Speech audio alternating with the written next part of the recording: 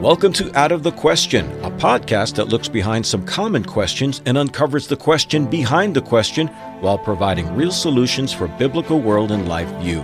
Your co-hosts are Andrea Schwartz, a teacher and mentor, and Pastor Charles Roberts. Thanks for tuning in to this episode of the Out of the Question podcast. Many of you, when you write into us, give us suggestions, and we have often taken those suggestions. But some people want to know, how do you come up with your topics as if there are not a lot of topics to talk about? Well, little background information. Both Charles and I like to read, and we read a wide variety of material. A lot of it theological, a lot of it the works of Rushdoony, but with current events and various things, we both feel it's important to be informed. However, I'd have to say what we both have in common is that we are dedicated students of R.J. Rushdoony's writing. Sometimes I'll be reading something and I'll say, yeah, we really ought to talk about this because the implications of it are really strong. Well, today's topic is one that Charles suggested, and I will let him say what it is and why he thought it would be a fruitful topic. So, Charles, take it away. Thank you, Andrea. And I guess the backdrop to this is several things. First of all, the writings of R.J. Rushdoony are vast in number and quality.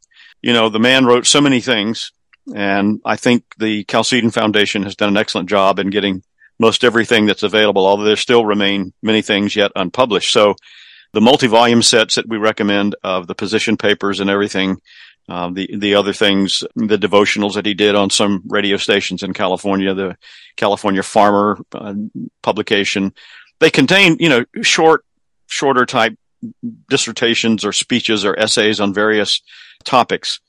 And I was looking for something to key off on for my Sunday evening October 29th service, which was Reformation Sunday weekend. And so I went to the Chalcedon Foundation and used the resources application there to look up anything that anyone with the foundation might have written, including, of course, Dr. Rushdoony, about Reformation, the Protestant Reformation. And I came across this rather curiously titled article that I had to stop and say, what in the world does this have to do with the Reformation? The title of the article was A Paradise of Women. And so that immediately got my attention, thinking, what in the world, like I said, this could have to do with it? And I started reading it, and I realized the depth of the importance of what Dr. Rushdoony was bringing forward. And I think that its significance is such that it would be good for us to give it to a wider audience. Because, every Reformation Sunday weekend every year, some important things are said in still Bible-believing Protestant pulpits about the 5 points of the Reformation, the solas of the Reformation, the importance of justification by faith alone, through grace alone, all of these very important subjects. But usually, unfortunately, that's where it's left in a lot of churches.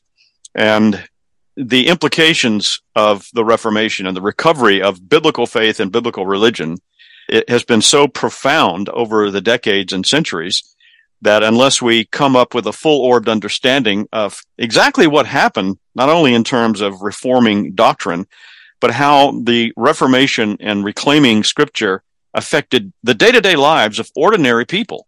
Now, Calvin's Geneva, the city in Switzerland where Calvin spent most of his adult life in ministry, you'll find that pilloried by people who hate the Reformed faith and the biblical faith, as if Calvin was some sort of evil dictator who was burning people at the stake left and right. All of these things are either outright lies or gross miscaricatures of things that were going on. And so what this essay is about the place that women were elevated to, if I can put it that way, from the ordinary semi-pagan society in which they had been living in Europe to where the recovery of biblical faith brought about a massive change in the lives of the women, at least, who lived in Geneva. And Dr. Rushdoony makes it a point in this essay to point out that it was specifically the recovery of the whole Bible, the Older Testament and the Newer Testament together, that brought about this Reformation in terms of the day-to-day life and the position that women would have. And because Calvin and his associates in Geneva were concerned that they follow the biblical pattern for life and living as it applied to family life, political life, all of these things, but especially since we're talking on this topic, family life. The ordinary life of women was elevated, as I said, to a place where the bemused and, if not outright offended, people who did not like Calvin and did not like what he was doing, that was the insulting or opprobrium term that they came up with to describe Geneva, a paradise of women. So, Rushdoony begins this position paper with a short paragraph, and I'm going to read it. He says, slander shifts its ground readily because it is concerned with what will hurt rather than what is true. In different eras, different charges hurt the most. What in one period may be a hurtful accusation may become a compliment in another day. So what was the slander he was talking about in this essay? Well, believe it or not, it has to do with a word that at the time had very complimentary and biblically sound meaning, but today has become a byword. And that is patriarchalism. Yes. So we first encounter the word patriarch in Scripture when we talk about the three patriarchs, Abraham, Isaac, and Jacob. Patriarch having to do with fatherhood. So they were the patriarchs of God's Hebrew people that he had called out to be a special people unto himself. And Rushdoony points out that what now is male domination and oppression and the subjugation of women was anything but that. He points out that the modern view actually is very male-centered or female-centered when the actual view of patriarchalism was family-centered. And he uses as an example the story that most people will be familiar with. When King Ahab wanted a vineyard because he liked it, he offered Naboth a bunch of money. And it was probably a pretty good offer. But Naboth said, I can't do it. This is land that's not just mine. It's been entrusted to me. And as the patriarch of my family, I'm not at liberty to give it away, to sell it. And of course, for his godly recitation of Scripture, Queen Jezebel made sure that Naboth quickly got killed. So when we look at patriarchy as this evil, I think it's important to realize that it is not a biblical stance to be against the patriarchy. It is a biblical stance to say, is this a proper application of God's word? And then we're going to not so much attack God's word as to say, how should this be applied? And I know you know, Charles, that in secular circles, in Christian circles, oh my goodness, the patriarchy. We've got to be against the patriarchy. Yes, and one of the things that's happened, and I think you alluded to this, is how terms have become redefined or emptied of original meaning and taken out of their context and given a totally different meaning. One of the things that he points out in this article is how authentically, historically understood patriarchal societies were, in fact, family-focused. They weren't male-dominated. That tends to be more a modern reference or a modern phenomenon. And he makes a fascinating point in this article about the differences between having a family-focused, truly patriarchal society versus he uses the term masculinist and feminist societies. And it has to do with the idea of inheritance, focusing on the succession and future orientation of the family, and in terms of it being part of God's plan for the movement of his kingdom through history. The masculinist and feminist attitudes of more modern times, based on largely pagan ideas, they may have a veneer of some Christian covering, but they're thoroughly pagan in their ideas about the differences between the sexes and the war between the sexes. I think Dr. Rushdoony points out that they're Darwinian, really, in their orientation, is the fact that in those ways of thinking, the only thing that matters is the present moment. the absolute now. The past is irrelevant. The future doesn't matter. I may be dead tomorrow. Let's get it all done and have fun right now and to heck with everything else. That is one of the significant differences in in the biblically based sense, patriarchal society. And, you referenced the passage in dealing with Ahab.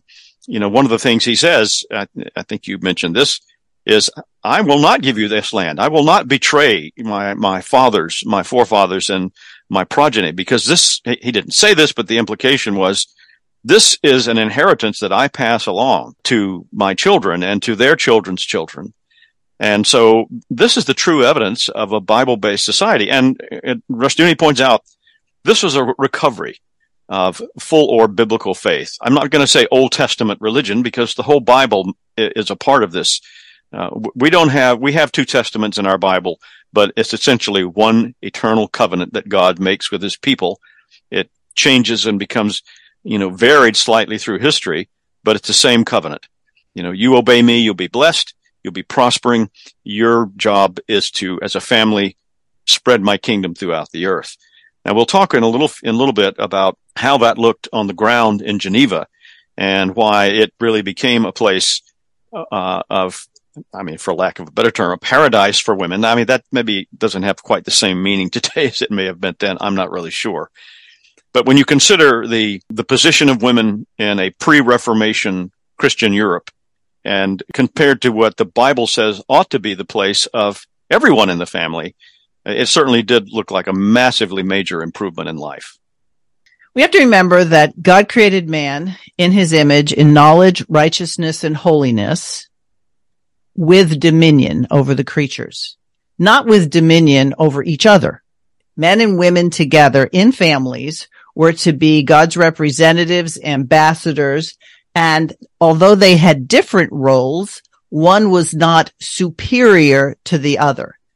But some people will say, well, women have to submit and men don't. Well, the Bible does say women are to submit to their husbands, but it also says that husbands are to submit to the Lord.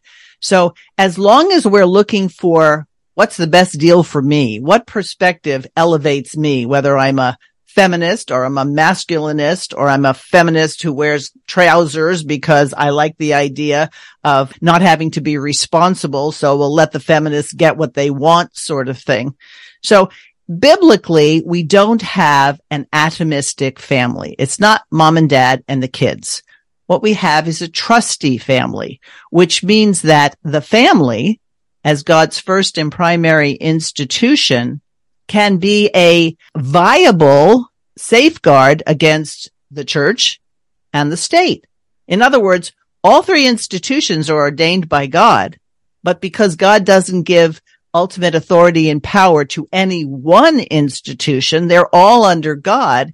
And so today what we see is what we used to have is an atomistic family, mom and dad and the kids. That I think would be what we'd have to say when television came on board. That's what we saw. We didn't really see the trustee family. And so once you get rid of the trustee family and then you just have the atomistic family, it's not too long before, do we really need dads? Single motherhood is okay. I can do it. I am woman. Watch me roar, So what we have bought into as a society is that it's better to be individualistic than be part of a strong, stable, and godly order called the family. So feminism, male chauvinism, whatever you want to call the supposedly different sides, they're really different sides of the same coin, making the family of less importance in God's economy and God's plan. Yes, and there have been over the decades, especially in these United States, various attacks, some of them sneak attacks, some of them overt attacks on the stability and the influence and the place of the family in God's law order. One of the most memorable statements that, at least for me, I heard Dr. Rushdoony say in that memorable interview on the PBS show with Bill Moyers concerning God and politics, which he did, I think, in the mid-1980s. Moyers was quizzing him about the death penalty for various crimes mentioned in God's law. And the thing that Dr. Rushdoony pointed out to him is that all of these criminal activities, these immoral activities that required the death penalty upon proper adjudication and conviction were treasonous acts against the family. And he pointed out that the scriptures know nothing about treason against a country or against a state. The only treason recognized in scripture is treason against the family, and that emphasizes, therefore, the centrality and the importance of family life and family living. And I think in a way of coming back around to the issue of what I mentioned at the beginning is some of the things that were going on in semi-pagan Europe. And of course, at the time of the Reformation, Europe was largely Roman Catholic, which is another way in my mind of saying semi-pagan. Much of the influence of people and their daily lives had not been affected one bit, either by biblical faith or even by traditional Christian faith, as the Catholic Church had promoted it. And so a lot of the old ways of paganism continued. But the things that were going on as it relates to women, these were treasonous to the family because of the things that were happening. And I guess today we would say that Calvin was somebody who was interested in and protective of the rights of women. But from a biblical standpoint, and not from the standpoint of, some pro-feminist, Gloria Steinem or somebody like that. And he gives several examples. And he says in the essay that under Calvin's guidance, the sessions of the boards of elders of the churches in Geneva very aggressively prosecuted men who abused their wives, whereas before it would not have been done. I remember reading many years ago someone referring to the attitude it was a popular poem or saying, "A wife, a dog, a mulberry tree, the more you beat them, the better they be." That was the attitude of some men, at least. I won't say many, but too many at best.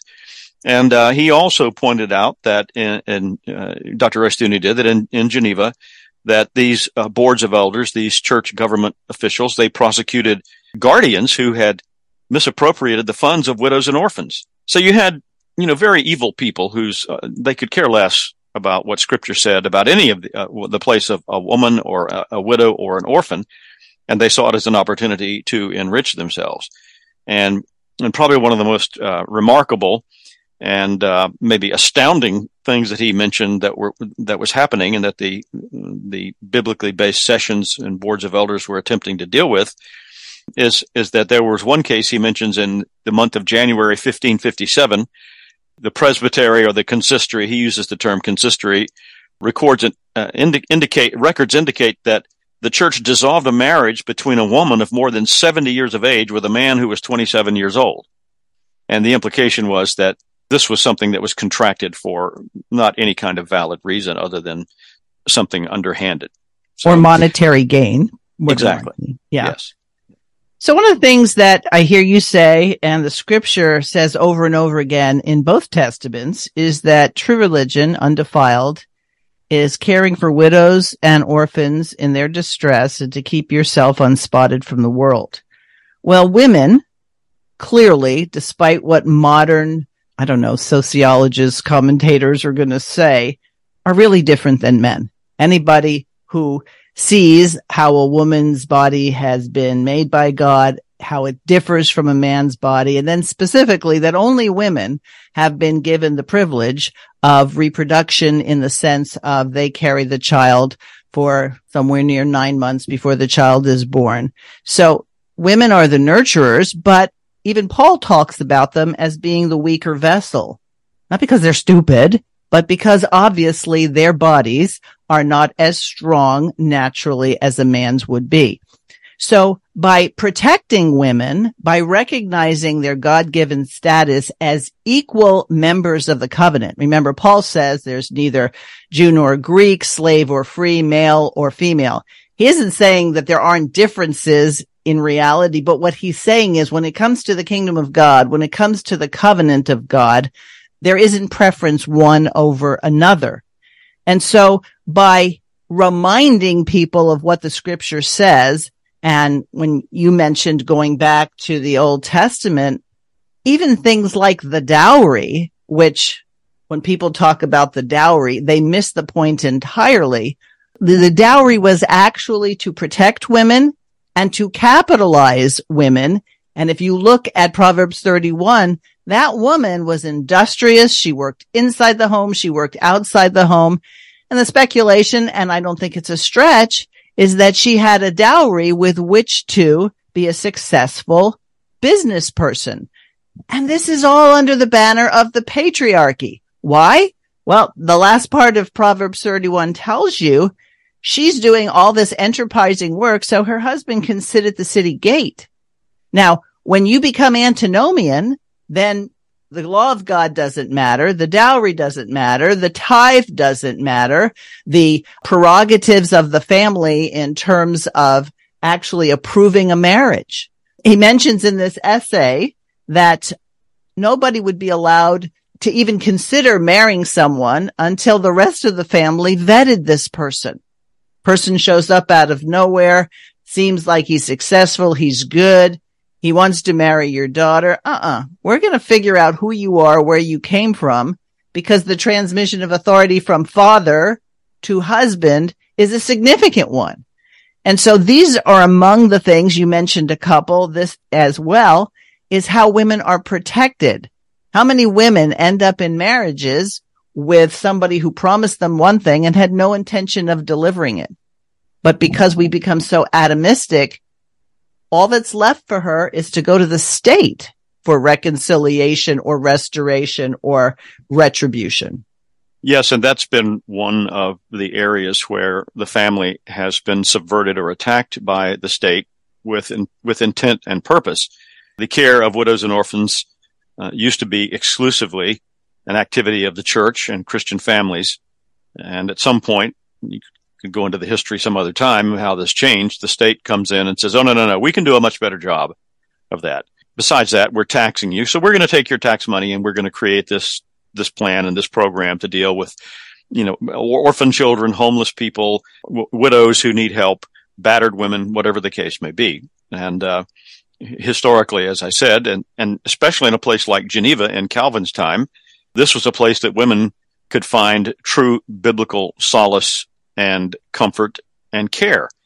He mentions, and this is sort of something you were just referring to about women marrying and being promised things and not getting what they were promised or getting into something that's not exactly what they thought it was. And Dr. Rushdoony points out that, and he uses the phrase, strangers coming from a distant country. Well, they weren't allowed to marry anyone in Geneva until there was what we would today call a background check. Their past and their family were, to use your word, vetted, and only after that would they be allowed to marry a citizen of the city of Geneva. And he also points out that if a woman was in a marriage where, say, the husband was not a Christian and she was being harshly treated and persecuted for her faith, well, she could legitimately leave her husband. That is one area that found its way into the Westminster Confession of Faith, which some of us subscribe to. That is one of two grounds for legitimate divorce and remarriage. And he points out that that doesn't mean that everybody in Geneva, the church leaders, the pastors, certainly not Calvin, were absolutely perfect in everything that they said and did in the cases involving women. But it's pretty clear, compared to most places of traditional Europe, this was a paradise for a woman compared to how she had been treated. And I think this is, again, an area where we think about the Protestant Reformation, we think of the big doctrinal struggles, but one of the great, great blessings of the Reformation was the recovery of having the Bible apply to all areas of life. And the traditional Roman Catholic scheme, where if a person was concerned about holiness and deep spirituality, well, off you go to the nunnery or the convent. That has nothing to do with day-to-day life in that scheme. But not so in the Reformation. With the recovery of biblical faith, holiness becomes the domain, the object of every believer, every person, male or female, young or old. We each are called to be holy before God because of, another Reformation doctrine of the priesthood of all believers.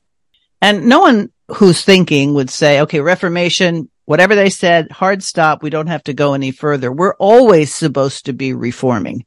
The fact that you have flawed people, not fully sanctified, assuming that they're genuine believers, we're still not fully sanctified.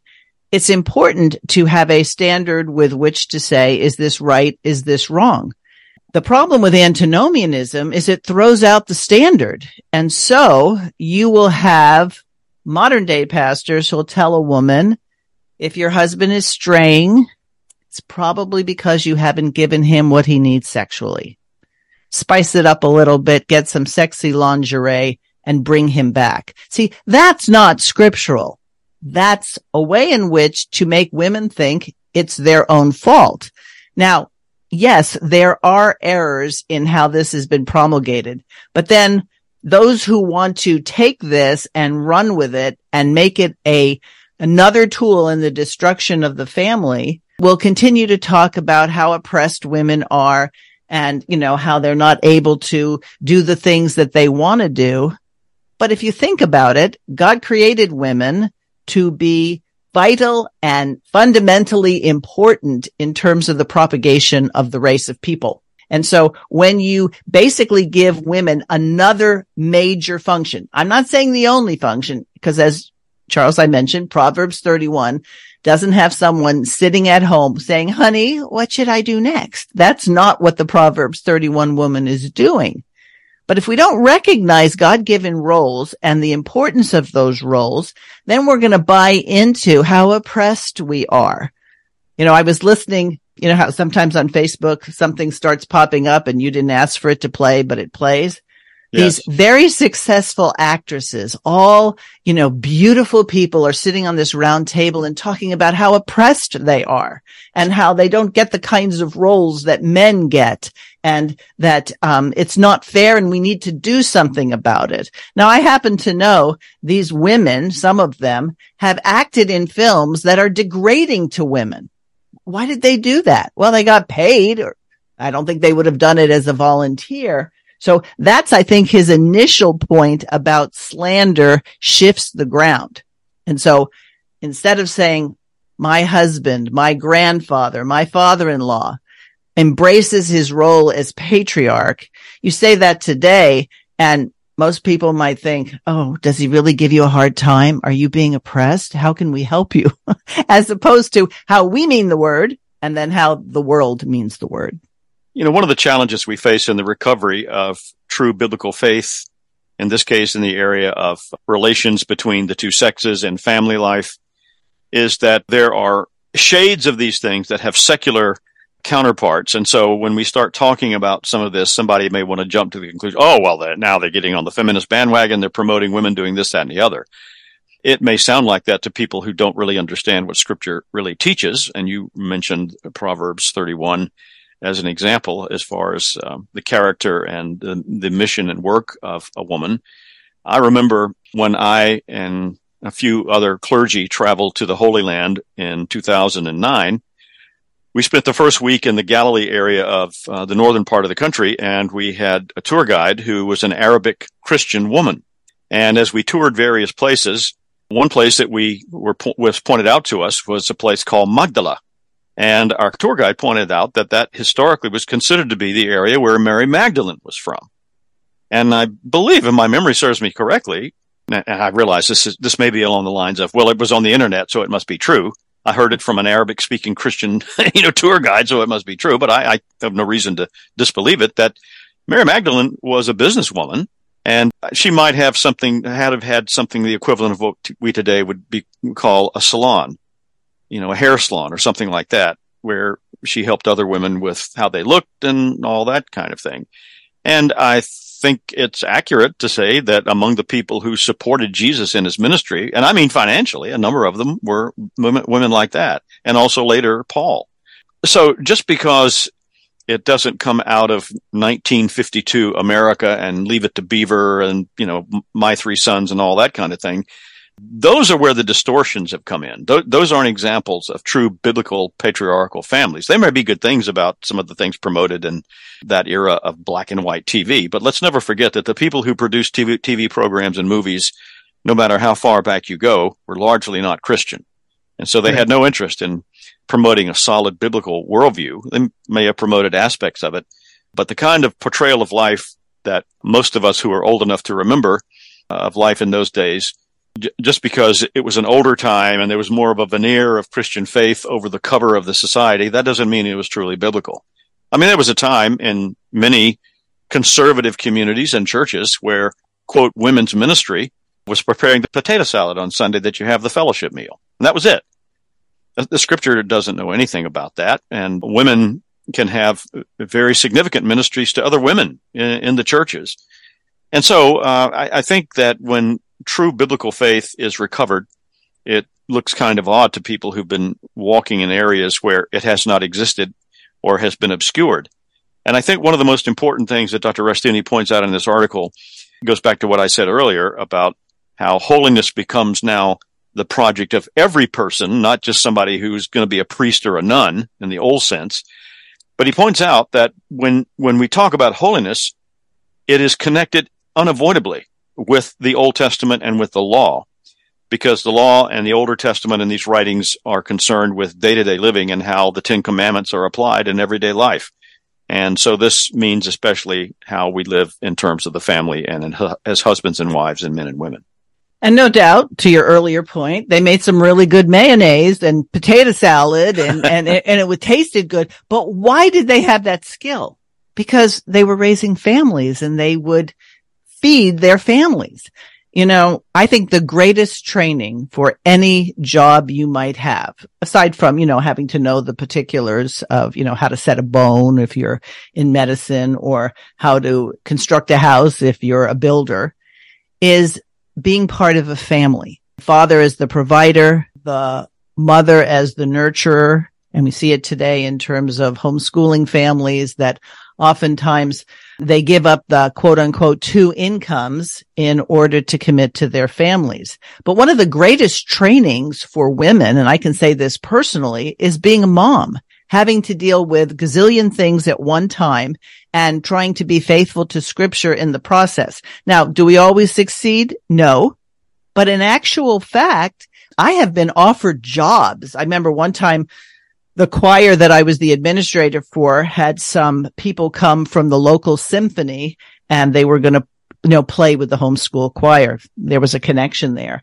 And afterwards, the celloist came up to me and said, San Jose Symphony is looking for an administrator. I'm going to recommend you. And I said, huh? She said, oh, wow, you did just such a great job. I said, well, I'm sorry, I already have a more important job than that. And she looked at me and she goes, oh, what is it you do? And I said, I'm a mom and a wife. And then, of course, she rolled her eyes and dismissed me. But in actual fact, that is why men should honor women. That's why the door should be opened. Not because the woman can't open her own door. For goodness sakes, if you're a mom with any number of kids, you're opening doors all the time. It's a way to say, we respect what you do. And I remember in earlier days, if somebody opened a door for me, I got real snarky and saying, I'm perfectly capable of opening the door myself. Or somebody got up and wanted to give me their seat. Now I say yes, whether or not I want to sit down, because somebody is showing honor and respect as God says that women should be honored and respected. It used to be when I was in a work situation and men were telling foul jokes and they go, oh, we can't say anything because Andrea is here. And I would go, oh, no. That's okay, fine. And I think, wow, they respect me so much. They'll tell that joke in front of me. Well, once I came to faith, I realized that was not the case. And then afterwards I would say, when they would say, oh, we can't say that because Andrea's here, I'd say, thank you. I appreciate the fact that your good sense is kicking in.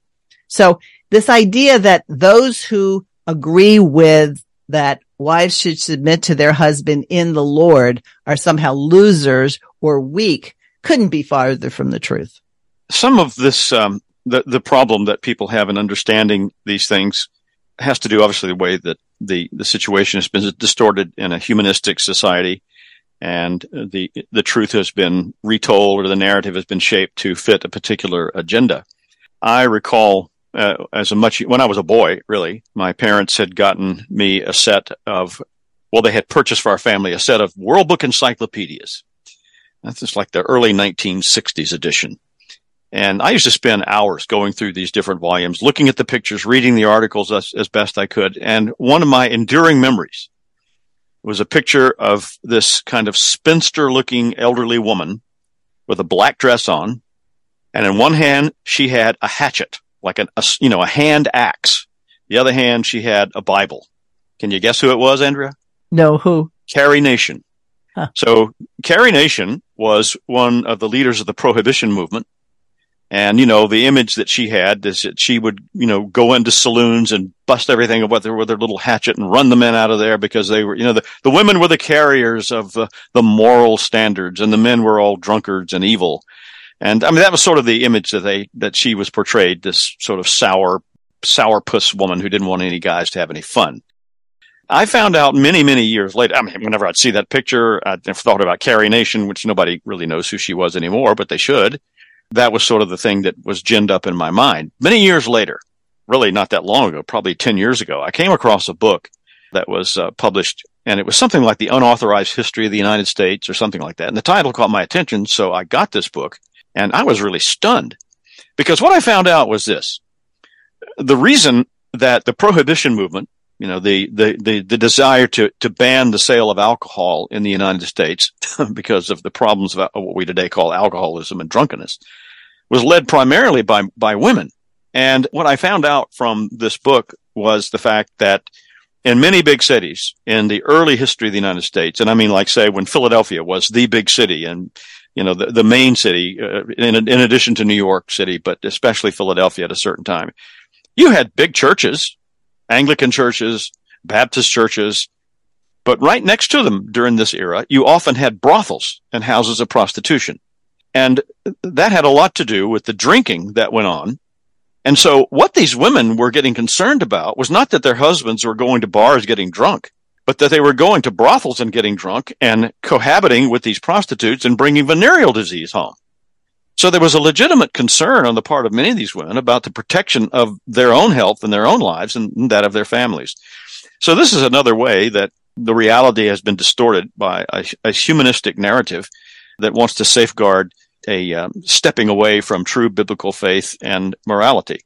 And so we should always remember that if the Bible is going to be the foundation of how we live and act, then that enjoins certain actions and ways of living on both sexes, and we all have responsibility as men and women, husbands and wives, mothers and fathers, to discharge our duties in those roles that would be pleasing to God. Now, if we don't know what those are, in other words, if we are antinomian, as you mentioned earlier, we don't know what God's standards are for those things, then we're going to have to be knocking around looking for examples, and unfortunately, they'll be coming from whatever our humanistic society puts forward to us at the time. Exactly. So I'm going to read the concluding paragraphs. I started with reading the first paragraph of this position paper. Rushdoony says, when we depersonalize the problems of men and women, we also depersonalize ourselves. We reduce people to mathematical ciphers whose answers lie in acts of Congress or Parliament. We deny Christianity and Christ in favor of the state and its social workers. Calvin in Geneva gave us another answer. But for many today, Geneva could not have been the paradise of women. After all, Geneva had no Equal Rights Amendment or law or Title IX. Well, he doesn't say Title IX, but I just threw that in there. Right. Paul tells us, however, where the Spirit of the Lord is, there is liberty. And it is the Spirit who gave us the law and the Gospels. If we do not seek our answers in the Lord and His Word, we are a part of the problem. And that's the sobering message, even though this was given in 1988 as his position paper, it still holds true today. We must seek the authority of our thinking, what we think the solution should be to the Word of God. Otherwise, we've gone rogue and we tried to look for the best humanistic solution that's around. It's never a solution. It just creates more problems. We have tried to stress this in our podcasts, I think especially recently, but, going back to the very beginning when we started these some years ago, that at that point where you have turned away from biblical truth, where you have substituted something else other than God's law word, that's the weakest link. Remember that TV show, The Weakest Link, or just the phraseology itself. Right. You could have a powerfully strong chain link, but if you got one link that's weak, the whole thing is not going to work. And it's the same with this. We can have all the I's dotted and the T's crossed in terms of systematic theology and doctrine and all the rest of it, but if it doesn't really do anything, other than give us an academic exercise, then that's not being faithful to Scripture, and we're compromised. And we wind up with a society that has no idea what it means to be a man or a woman or a husband or a wife. Exactly. I hope we've whetted people's interest. You can find this position paper and the rest of the position papers that Rushdoony wrote in the 3-volume set, An Informed Faith. And it's one of those books or series of books that you don't necessarily have to read it from the beginning to the end, otherwise you'll miss something. These are his essays or his position papers, I should say, that have been arranged topically. And all you have to do is go to the table of contents or go to the index and find something that you have a question about or you'd like to know more about and go right to that particular one. His interest in applying the faith to all of life is evident in his writings. And as many people say, and I know you've heard this, Charles, he could have written this yesterday. Now, it says on the top 1988. And he went to his reward in 2001. So really, we know he could not have written it yesterday, but it's so pertinent. And in the truest sense, he could see the implications of antinomianism. He could see the implications of Arminianism. We decide we're Christians as opposed to we're called by God, that we are utterly depraved apart from God's grace. He could see what would happen to cultures, specifically our culture, when people forgot the truth of Scripture. And that's why I think a lot of people are saying, wow, I've got to know more, because deep down inside, they know there's a problem. They're looking for where's the solution. And good old R.J. Rushdoony says, it's been in the Bible all along. Well, and just to wind up, I would encourage our listeners to take advantage of the end of the year sale that the Chalcedon Foundation is promoting right now. I mean, you can read just about everything online at the chalcedon.edu website, but now is a good time to avail yourself of hard copies, paperback or hardback, of these resources that we mentioned, including An Informed Faith, because there's an excellent discount available. I'm not trying to give our friends in Vallecito any extra work, but we both agree that what this man has written on all these various topics needs to be given to a wider audience. And this is a good opportunity for people who have an interest in that to avail themselves of those resources. And like you, I'm more in favor of hard copies. I like holding the book and marking it up and being able to refer back to it. But a lot of his work is available in digital format, and a lot of his books have been put into audio format. So there's no excuse. I mean, as yet, we haven't provided people with mailing readers so that somebody can come to your house and read it to you. But that's one of the things that we do in our house. When we want to go through a work together, we read it aloud to each other so that we can have a discussion. And so not only are we reading the word, but we're hearing it as well. Excellent. Out of the Question podcast at gmail.com is how you reach us. And we'll talk to you next time. Thanks for listening to Out of the Question. For more information on this and other topics, please visit chalcedon.edu.